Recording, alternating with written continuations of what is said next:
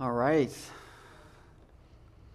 Let's grab our seats, and if you would turn with me in your Bibles to Matthew chapter 7. Matthew chapter 7.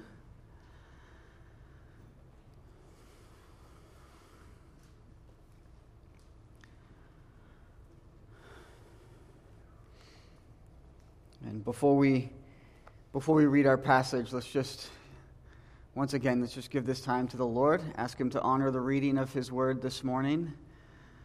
So, Father, God, we thank You for Your presence with us this morning. God, we thank You that You are here. God, that You inhabit the praises of Your people. Lord, that You just allow us to enter in and to join with You. Lord, as we come into Your house to worship You, Lord, to read and study Your Word, would You go before us? Lord, would You honor the reading of Your Word this morning? God, would You speak and minister to us, Lord? And only what You have for us this morning be remembered and be taken from this place, God. We invite You here with us this morning. Pour out Your Holy Spirit, we pray. In Jesus' name, amen. So Matthew chapter 7, we will pick up in verse 1. We'll read down to verse 14.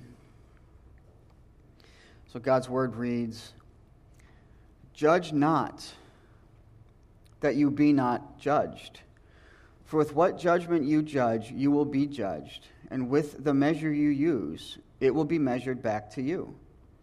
And why do you look at the speck in your brother's eye, and do not consider the plank in your own eye? Or how can you say to your brother, 'Let me remove the speck from your eye,' and look, a plank is in your own eye? Hypocrite, first remove the plank from your own eye, and then you will see clearly to remove the speck from your brother's eye. Do not give what is holy to the dogs, nor cast your pearls before swine, lest they trample them under their feet, and turn and tear you in pieces. Ask, and it will be given to you. Seek, and you will find. Knock, and it will be opened to you. For everyone who asks receives, and he who seeks finds. To him who knocks it will be opened. Or what man is there among you who, if his son asks for bread, will give him a stone? Or if he asks for a fish, will he give him a serpent? If you then, being evil, know how to give good gifts to your children, how much more will your Father who is in heaven give good things to those who ask Him? Therefore, whatever you want men to do to you, do also to them, for this is the law and the prophets. Enter by the narrow gate, for wide is the gate, and broad is the way that leads to destruction, and there are many who go in by it. Because narrow is the gate, and difficult is the way which leads to life, and there are few who find it."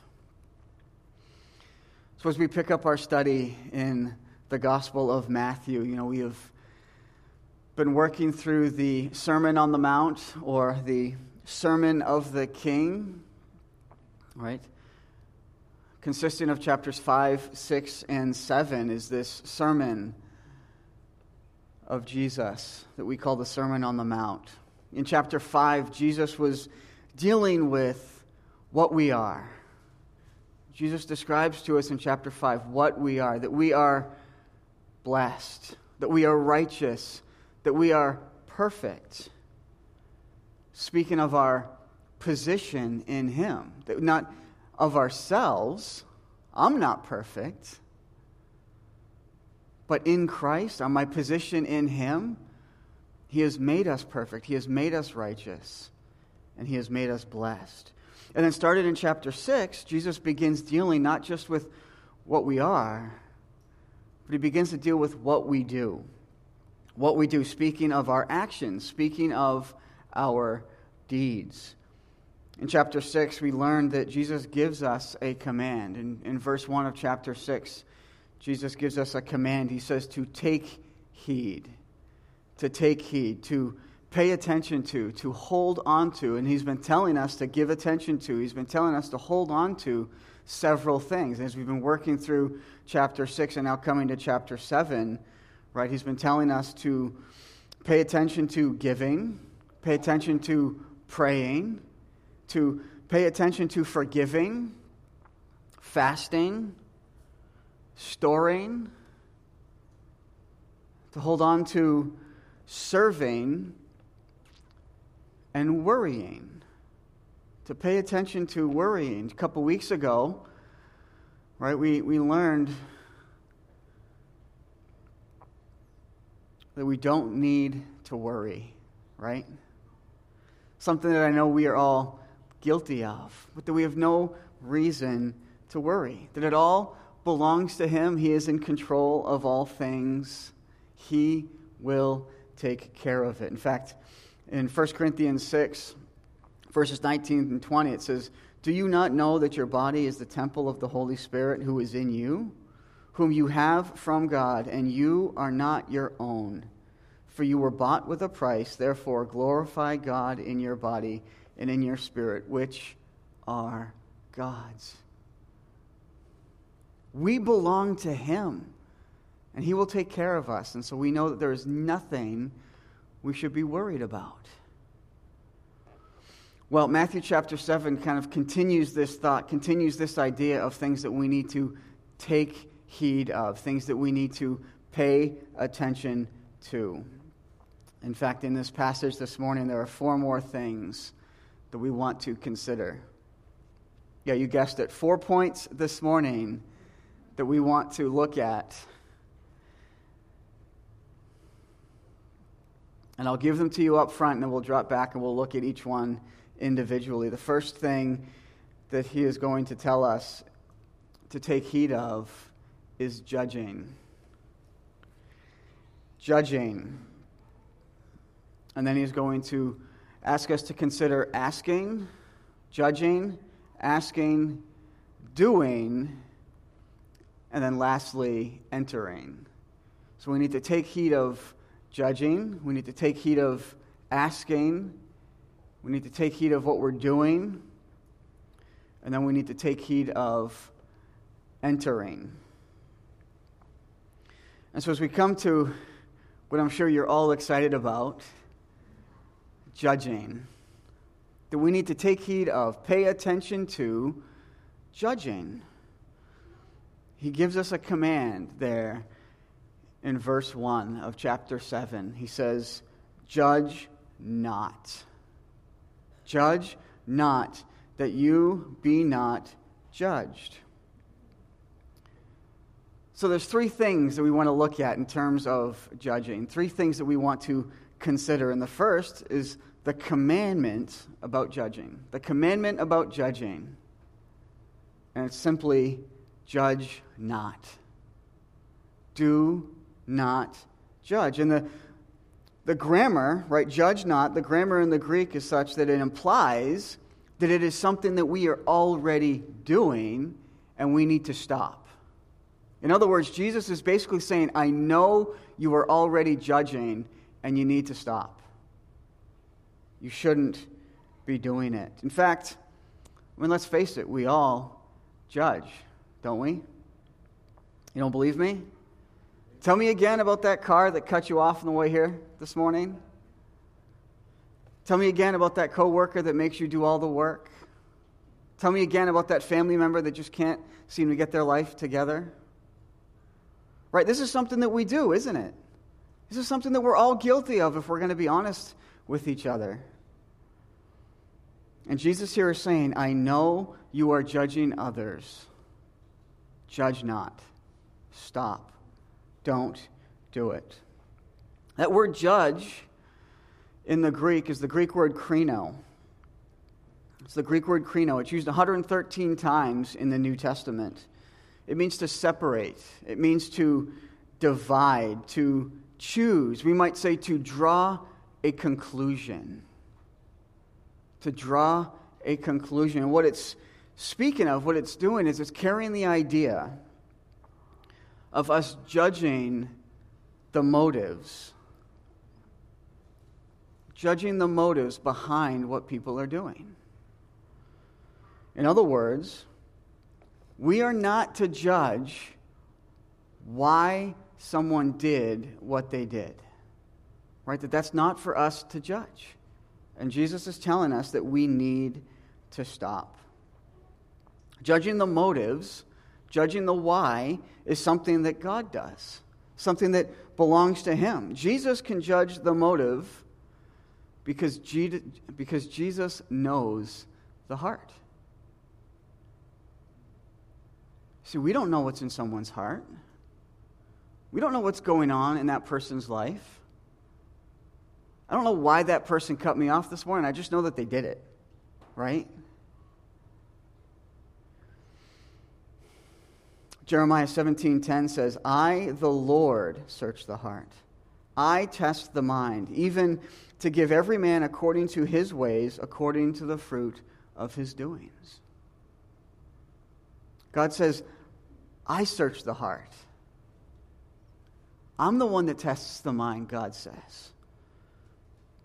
To give every man according to his ways and according to the fruit of his doings. This is something that belongs to the Lord. When Jesus was speaking to the churches in Revelation 2 and 3, in Revelation 2:23, he says, all the churches shall know that I am he who searches the minds and hearts, and I will give to each one of you according to your works. It's what Jesus does. He's the one that searches the hearts. He's the one that judges the motives of what we're doing. John 5:22 says, for the Father judges no one, but has committed all judgment to the Son. Right? It is Jesus who judges. That it's been given to Him. James 4:12 says, there is one lawgiver who is able to save and to destroy.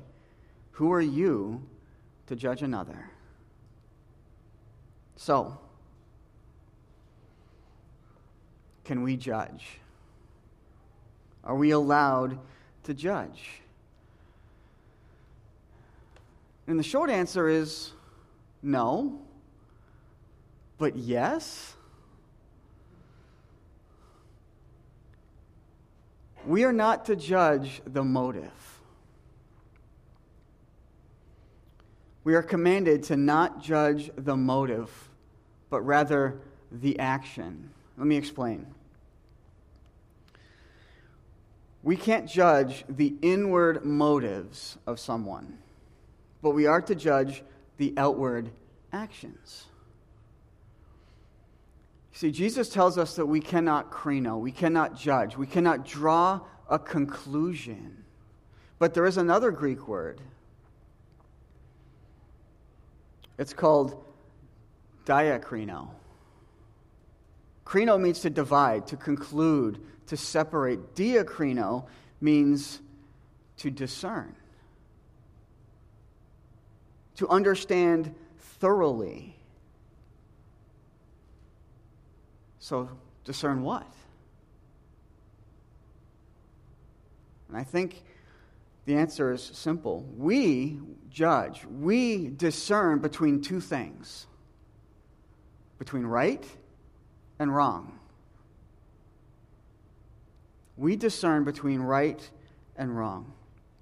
1 Corinthians 6:1-3 says, dare any of you, having a matter against another, go to the law before the unrighteous and not before the saints? Do you not know that the saints will judge the world?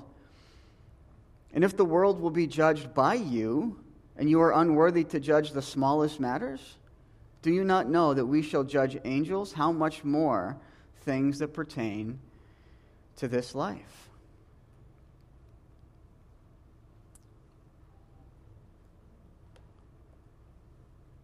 We're not to judge the motives, the inward part. But we do need to discern between right and wrong, right? And we need to call it out when we see it. So we are to judge, just not people's motives. Not the heart behind the matter. That's God's job. God knows the heart. And He can judge appropriately knowing what's in the heart. So question. How do we discern between what is right and wrong? How do we do that? What does that look like in our lives? Is it based on how I feel? I don't think so. Feelings can be deceived, can't they? I mean, let's face it, oftentimes how we feel is often based on what we had for dinner last night. Right? Feelings change. Emotions change. In fact, there was a newspaper columnist by the name of George Crane. He tells the story of a wife who came into his office full of hatred toward her husband.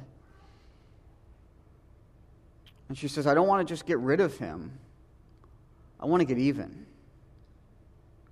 I want to get even before I divorce him. I want to hurt him as much as he's hurt me. And so Dr. Crane suggests this plan. He says, go home and act as though you really love your husband.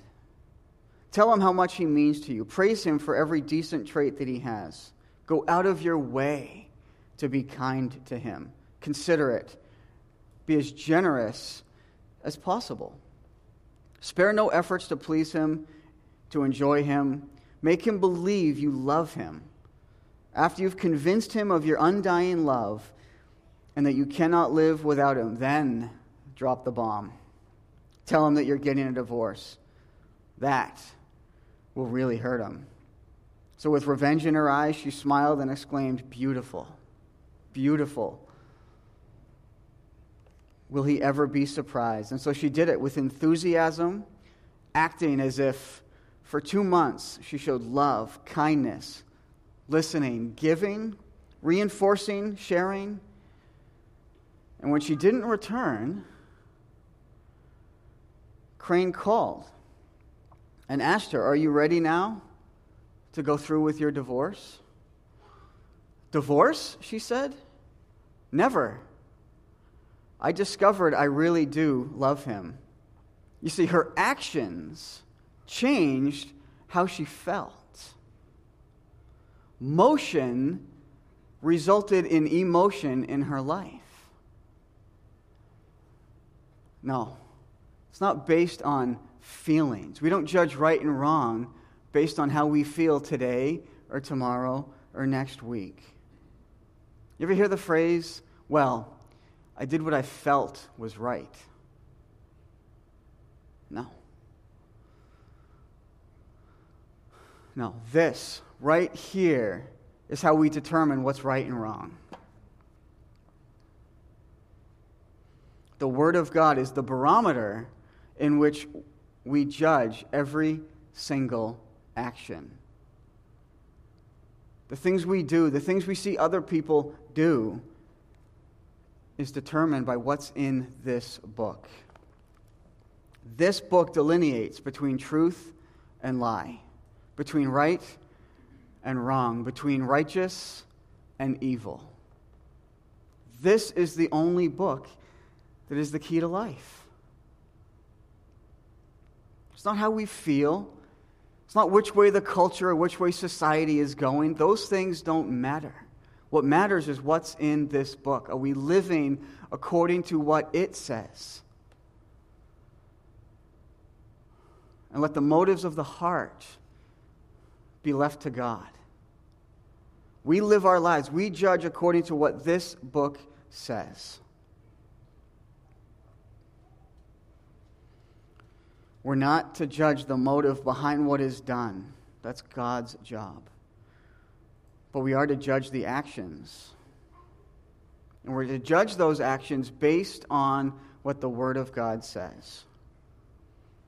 Well, back to Matthew chapter 7. We have the command not to judge, but we also have the reason why we should stop judging. Jesus says, judge not that you be not judged. For with what judgment you judge, you will be judged with the measure you use. It will be measured back to you. We are commanded to stop judging, right? Stop judging the motives of people's hearts, because we will be judged in like manner. Right? The measure of judgment we use will be measured back to us.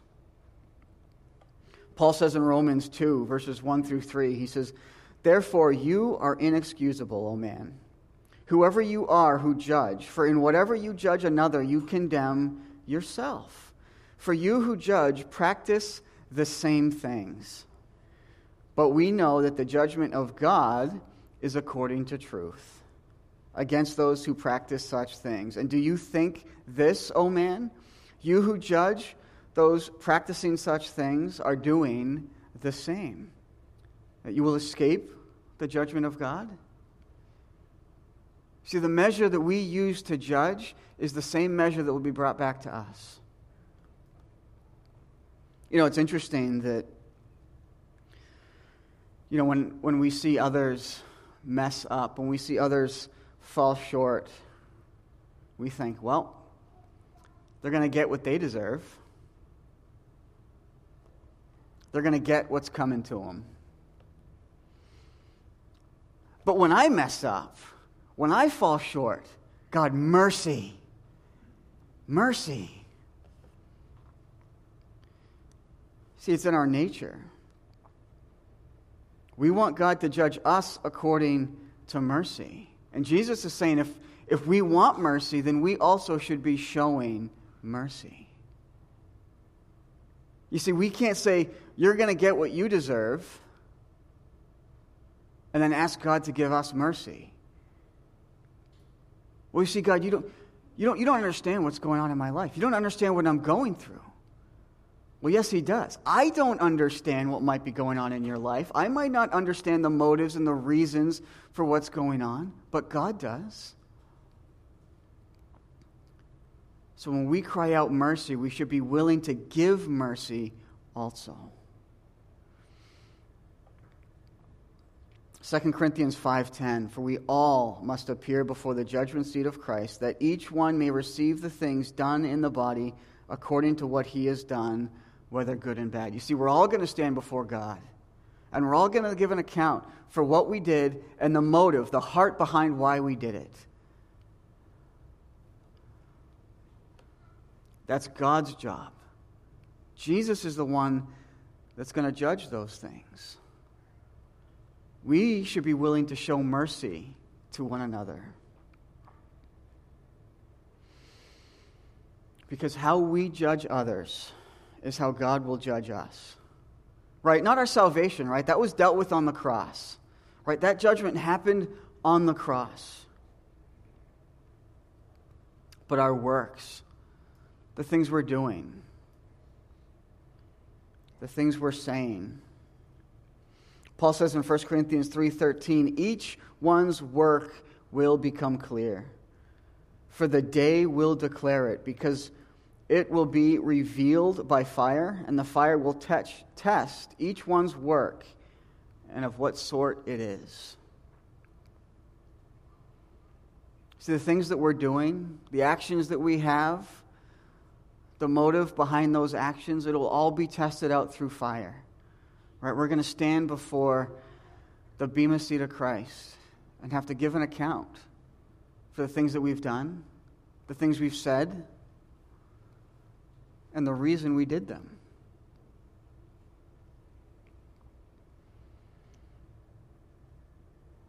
Jesus says, "Judge not, that you be not judged.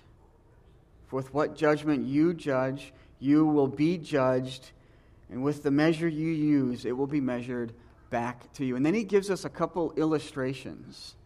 Right? The third point we want to consider in terms of judging is not just the command to not judge.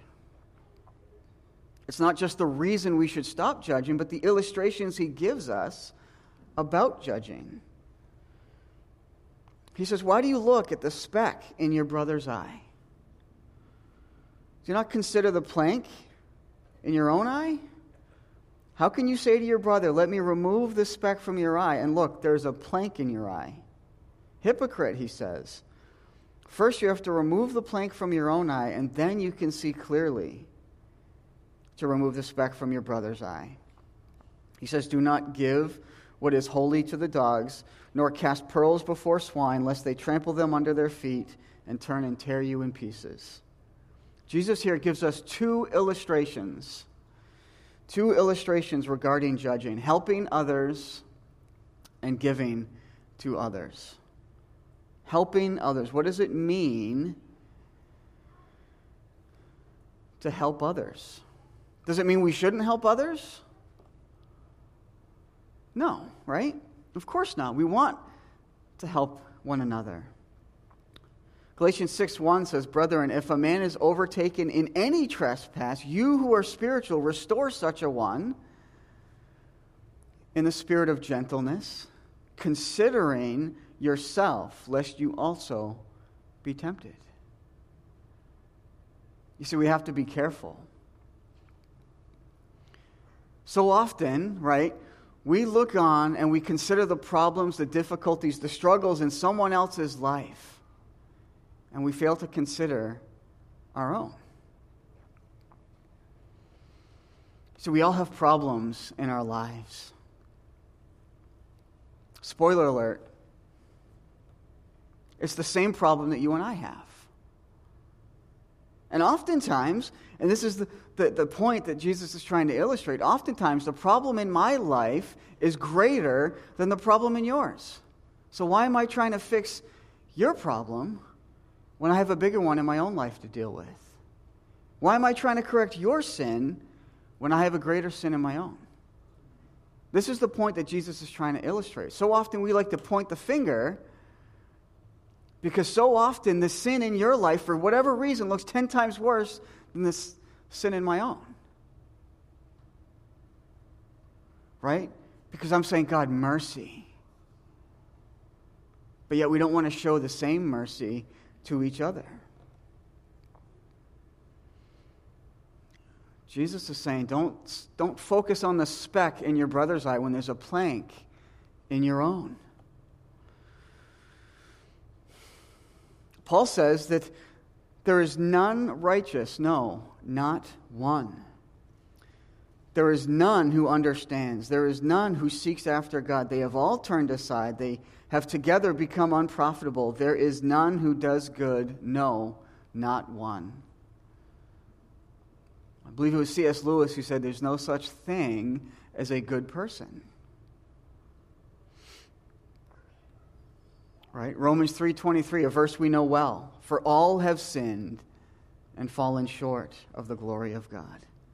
How dare us think that we are somehow better than someone else? That we have less problems than that person? Jesus says, hypocrite. Why is it that when we see sin in someone else's life, why is it that it seems to look worse than the sin in our own? No, we need to have a heart like David had. Right? It was David in Psalm 139 who said, "Search me, O God. Know my heart. Try me and know my anxieties and see if there is any wicked way in me and lead me in the way of everlasting." David says, search me.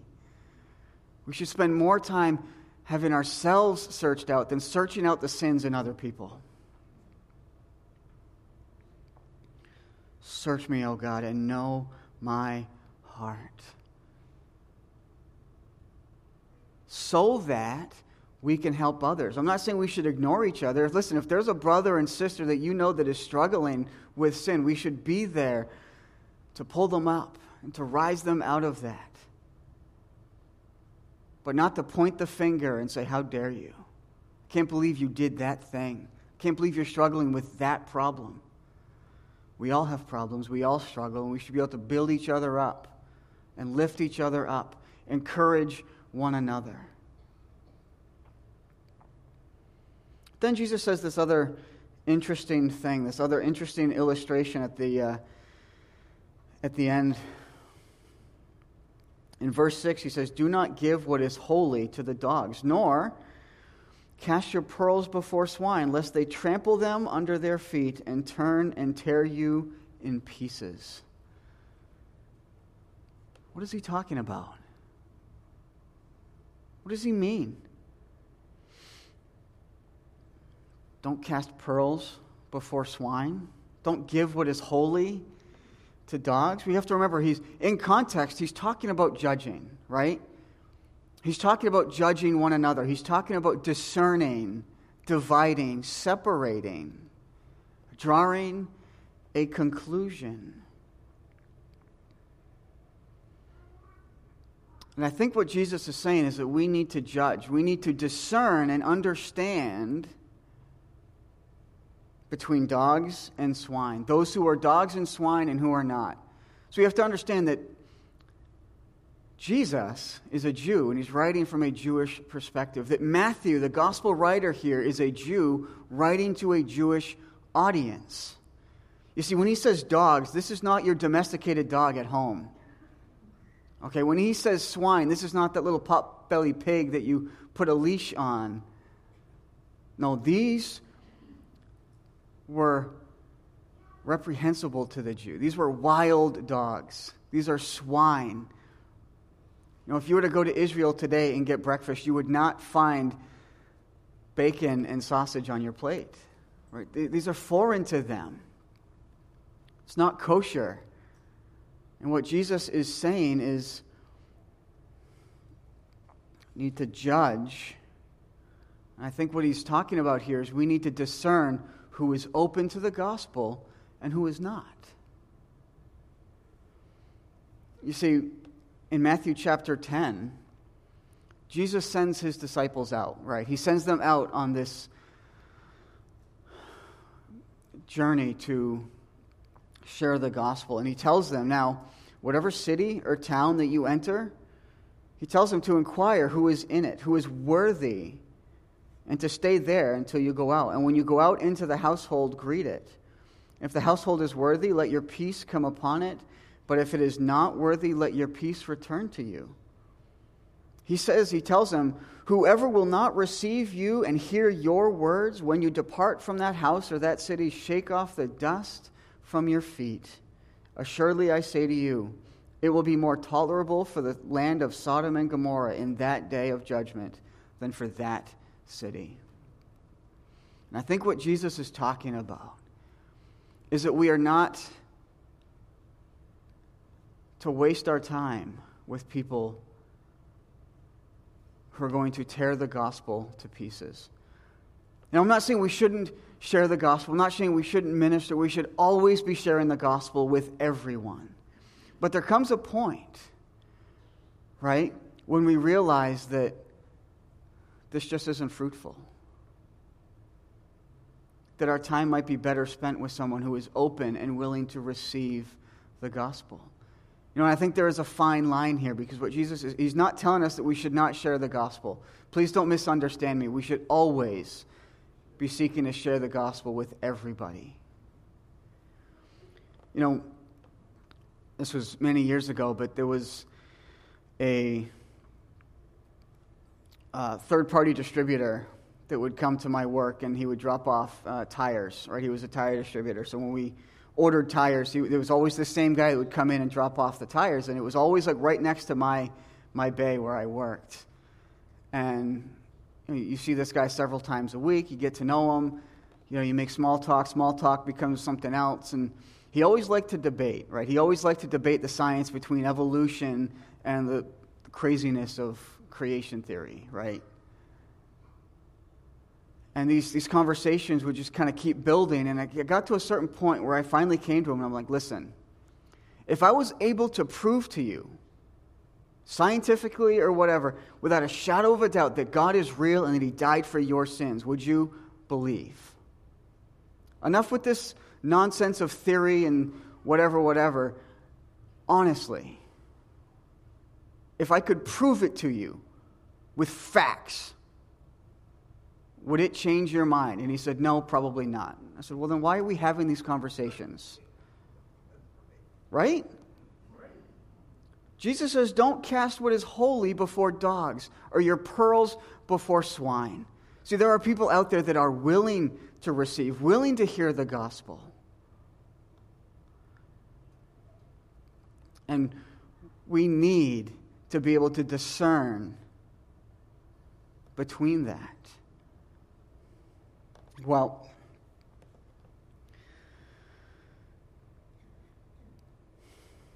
We are to share the gospel with everyone, but we need to use discernment. We need to be able to determine who is open to the Lord and who is not. Because at some point, we need to be willing to shake off the dust from our feet and move on to a more fruitful conversation.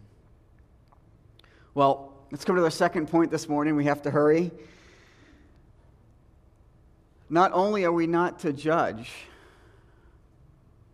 but we're commanded to ask. We're commanded to ask. Look at verse 7. Ask, and it will be given to you. Seek, and you will find. Knock, and it will be opened to you. Jesus commands us to ask. He commands us to seek. He commands us to knock. Ask, seek, and knock. And it's not just a command. It's not just a command. It is in the present tense. And it's in the active voice. In other words, we could better say Jesus is telling us to keep on continually asking. Keep on continually seeking. Keep on continually knocking. Don't stop asking. Don't stop seeking and don't stop knocking. And it is obvious that Jesus is directing us to prayer. Right? To ask, to seek, to knock. And the question is, what are we asking for? In context of what Jesus has been telling us, what are we asking for? What are we seeking? What are we knocking on? Right? What door are we knocking on that we're asking the Lord to open up to us? And I think what he wants from us is wisdom. I think what we should be asking for, I think what we should be seeking, I think the door we should be knocking on is for wisdom. See, experience comes from what we have done. Wisdom comes from what we have done badly. Wisdom. Wisdom to judge the action, not the motive. Wisdom to see the planks in our own eye and not focus on the speck in our brother's eye. Wisdom to be able to discern who is open to the gospel and who is not. I think in context, this is what Jesus is talking about. Keep on asking, keep on seeking. Right? James 1:5, if any of you lacks wisdom, let him ask of God. Because God gives to all liberally and without reproach, it will be given to him. We are told to ask for wisdom, to seek it out, to knock on its door.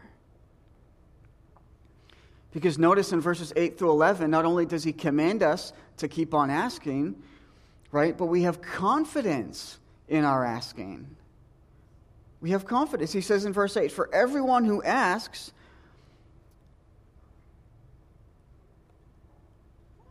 receives. And he who seeks finds. And to him who knocks, it will be opened. Right? And then he uses another illustration. He says, well, what man is there among you who, right, if his son asks for bread, will give him a stone? Right? If he asks for a fish, will he give him a serpent? Right? Rhetorical question. Of course not. If you then, being evil, and you are, know how to give good gifts to your children, how much more will your Father who is in heaven give good things to those who ask of him? Listen, if we ask, it will be given. If we seek, it will be found. If we knock, the door will be opened. Right? And he uses here common sense logic. Right? If we have a son or if we have a daughter and they ask for a piece of bread, we're not, here's a stone, chew on that, kid. Of course not. Right? They ask for a fish, here's a serpent, play with that. Right? And he's using this logic saying, if you, who are evil, because let's face it, in our flesh, at the very core, we are evil. That's why we need Jesus. That's why he had to go to the cross. Because we are sinful, Jeremiah says that our righteousness is as filthy rags. And knowing that about ourselves, but we're able to give good gifts to our children, he says, how much more will your Father in heaven give good gifts to those who ask? The thing is, we have to ask. We have to seek. We have to knock on the door. James says that if you ask for wisdom, he will give it to you liberally. The truth is, God wants to bless us. He wants to. He wants us to judge rightly. He wants us to use discernment. But we need to ask, we need to seek, and we need to knock. Well, let's come to the third thing we learn this morning, the third command that is given to us in this passage. There's judging, there's asking, but then there's the doing. The doing, where the rubber meets the road. Right? In verse 12, Jesus says, therefore, whatever you want men to do to you, do also to them, for this is the law and the prophets. The doing. Therefore, right? In other words, Jesus is saying, we might say, because of, in light of this, based on everything I have just said, therefore, knowing this, whatever you want men to do to you, do also to them. This is what we should be doing. Do unto others as you would have them do to you. We might call it the golden rule, right? The golden rule. Do unto others as you would have them do unto you. The world has a golden rule too. It's he who has the gold makes the rules. No, but we are told to do unto others as we would want them do unto you. Right? If we want people to love us, then we should show love. Right? If we want to be respected, we should show respect. If we want to receive mercy, we should be merciful. Do unto others. Jesus says we need to treat others the way we want to be treated. And listen, regardless of how they treat you. Nowhere in here does Jesus say, if they treat you badly, you can treat them badly. No, Jesus says the action starts with you. You're the one that needs to do. You need to treat them how you want to be treated, regardless of how they're treating you. You say, Mitch, they don't treat me that way. How can I show them love when they don't love me? Doesn't matter. That's not what we're commanded. We're commanded to show love regardless how they treat us. This is a command. Jesus is commanding us to treat others the way we want to be treated. And did you notice at the end there? The end of verse 12? For this is the law and the prophets. What does that mean? Do unto others as you would have them do unto you, for this is the law and the prophets. Treating others the way we want to be treated. How does that equate to the law and the prophets? I think simply, it's love. If you could condense it down into a word, it's love. It's love. Romans 13:10, love does no harm to a neighbor. Therefore, love is the fulfillment of what? The law, right? Love is the fulfillment of the law. You know, in Matthew chapter 22, there's a lawyer that comes to Jesus and asks Jesus a question.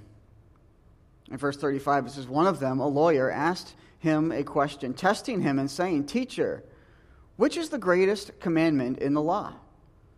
Jesus said to him, You shall love the Lord your God with all your heart, with all your soul, with all your mind. This is the first and great commandment. And then he says, the second is like it, that you shall love your neighbor as what? Yourself. On these two commandments hang all the law and the prophets. Jesus says you should love the Lord your God with all your heart, with all your soul, with all your mind. He says the second is like it, to love your neighbor as yourself, and that these two commandments hang all the law and all the prophets. So what is Jesus saying? We should treat each other the way we want to be treated because it fulfills the law and the prophets. We need to love one another. We need to show love, regardless of whether we get love back in return. We are to be a people of love. We need to love others. Why? Because that is how God loves us. Unconditionally. John said in 1 John chapter 4, verse 10, this is love. Not that we loved God, but that he first loved us and sent his Son to be the propitiation for our sins. You see, God loved us first. He is the definition of love. We know what it is to love because he first loved us. If it wasn't for God, we wouldn't know what love is. We wouldn't have a definition for it. But it's because of his work. It's because of what he has done for us that gives us that definition. That we are to love others. We are to love others because God loved us first, and that his love is unconditional. And that brings us to our fourth and our final point this morning, and it's the point of entering. It's the point of entering. Look at verses 13 and 14. Jesus is commanding us. Again, these are all commands. These are in the imperative in the Greek. We're commanded to enter by the narrow gate, he says. For wide is the gate, and broad is the way that leads to destruction, and there are many who go in by it. Because narrow is the gate, and difficult is the way which leads to life, and there are few who find it. So we're commanded not to judge. We are commanded to ask, to seek, to knock. We are commanded to love, and we're commanded to enter. Right? And there's two things that we want to note about entering. More specifically, there's two gates that can be entered that Jesus gives us here. There is the wide gate and there is the narrow gate. Let's start with the wide gate, shall we? The wide gate, the broad gate, he says. The path that is heavily traveled. You know, in ancient walled cities, there was always a main gate, a large, wide gate. Right? A gate that supported a lot of heavy foot traffic. The gate that most people would enter to the city through. Jesus tells us that the wide gate, the popular gate, the broad gate, the heavily traveled gate, Jesus says that this gate leads to destruction. Leads to destruction. You see, it may look exciting, it may look appealing, it may look easy, it may look convenient. After all, everyone's going through this gate, why shouldn't I? This is the gate of the world. This has become the popular opinion nowadays, hasn't it? All roads lead to heaven. All roads lead to God. All religions take you to the same place. You're just taking a different path to get there. This has become the popular opinion.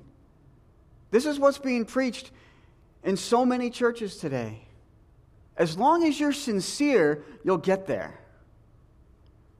It doesn't matter if it's this path or this gate or that gate. It doesn't matter. As long as you're sincere, you'll get there.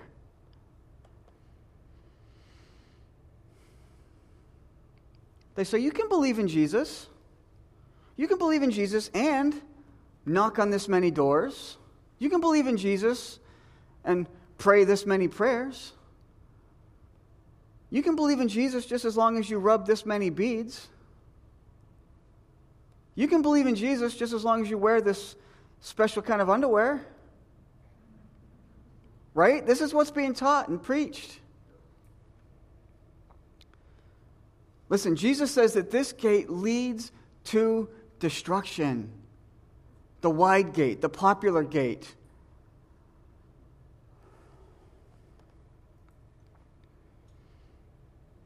Jesus says to enter through the narrow gate. The narrow gate, he says, leads to life. See, not unlike the wide gate, walled cities also had a small, narrow gate.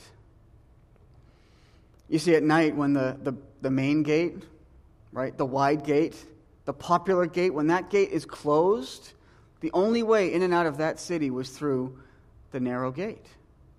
And it was small, right? You're not going through this gate riding your animal. You're not going through this gate with all of your stuff. You see, it was there to allow people in and out, but it provided protection. So it was small. It was narrow. It was difficult to get in and out of. The idea is simple. There is only one way. There is only one gate to get into God's kingdom. There's only one way. It's through the narrow gate. It is through the person of Jesus Christ. That is it. There's no other way. You say, Pastor Nish, that's awful narrow. Yes. Yes, it is. That is his point. The narrow gate. It is meant to be difficult. Notice he says that there. The narrow gate is difficult. It's the way which leads to life, and there are few who find it. Jesus said in John chapter 10, verse 9, he says, I am the door. Jesus says, I am the door, and anyone who enters by me, he will be saved, and he will go in and out and find pasture. I am the door. Not many. There's one path. There's one door. There's one gate. And it is the person of Jesus Christ. In John 14:6, Jesus said, I am the way, I am the truth, and I am the life, and that no one comes to the Father. Right? No one comes to the Father except through me. It is narrow. It is exclusive. It is only Jesus. That is it. There is no other way. Jesus is the narrow gate. And listen, Jesus says it will be difficult. It's not an easy decision. You might be persecuted. You might be disowned by your family. You might be mocked and ridiculed. You might go through trials and tribulation. In fact, Jesus promises you'll go through trials and tribulations. Jesus promises it'll be difficult. Why? Because he wants to make sure it's sincere. He wants to make sure you truly believe in him, and it's not just lip service. Listen, going through the correct door leads to life. Any other door, any other path, any other way leads to destruction, Jesus says. Listen, we all have choices to make. We all have decisions to make in life. But choosing Jesus is the single most important thing you can ever do. It is the single most important decision you will ever make. Which door are you walking through this morning? Which gate do you want to take? Because wide is the gate that leads to destruction. Narrow is the gate that leads to life. Moses said in Deuteronomy chapter 30, and I'll close with this, I call heaven and earth as witnesses today against you, that I have set before you life and death, blessing and cursing. Therefore, he says, choose life, that both you and your descendants may live, that you may love the Lord your God, that you may obey his voice, and that you may cling to him. For he is your life and your length of days. Listen, we need to choose life. And to choose life means to choose the person of Jesus Christ, to put your faith and your trust in him. There is no one else this morning that offers life. There is no other gate. There is no other way. And if you have not this morning put your faith and trust in Jesus Christ, if you're endeavoring to go through the wide gate, the popular path, the popular opinion, the easy way, may I encourage you this morning, choose life. Choose Jesus. Choose the narrow gate. He is the door. He is the way. He is the truth. He is the life. And no one goes to the Father if not through the person of Jesus Christ. Choose life this morning. Let me pray for you. Let me pray with you. Father, we thank you. We praise you this morning, God, that you provided a gate that we can walk through, that you provided a narrow path. God, you are our Savior, Lord. You went to that cross for us. Lord, you died and you paid the penalty so that we could enter through that narrow gate. Lord, it said, Lord, when you died on the cross, Lord, that the veil in the temple was rent in two, granting us access into your presence. So God, this morning, if we don't know you, if we haven't put our faith and our trust in you, Lord, today is the day of salvation, God. And we proclaim this morning, Lord, that we are sinners, that we have fallen short, and we proclaim this morning that we need you, that you are the door, you are the only way, and that we are coming through you, through your narrow gate. God, we thank you that you have provided it. God, we thank you that you've allowed us a way and you've granted us access. We praise you this morning. God, be high and lifted up in our lives. Go before us the rest of today. And God, this morning we just say that we love you and we thank you. And we pray these things in Jesus' name. Amen.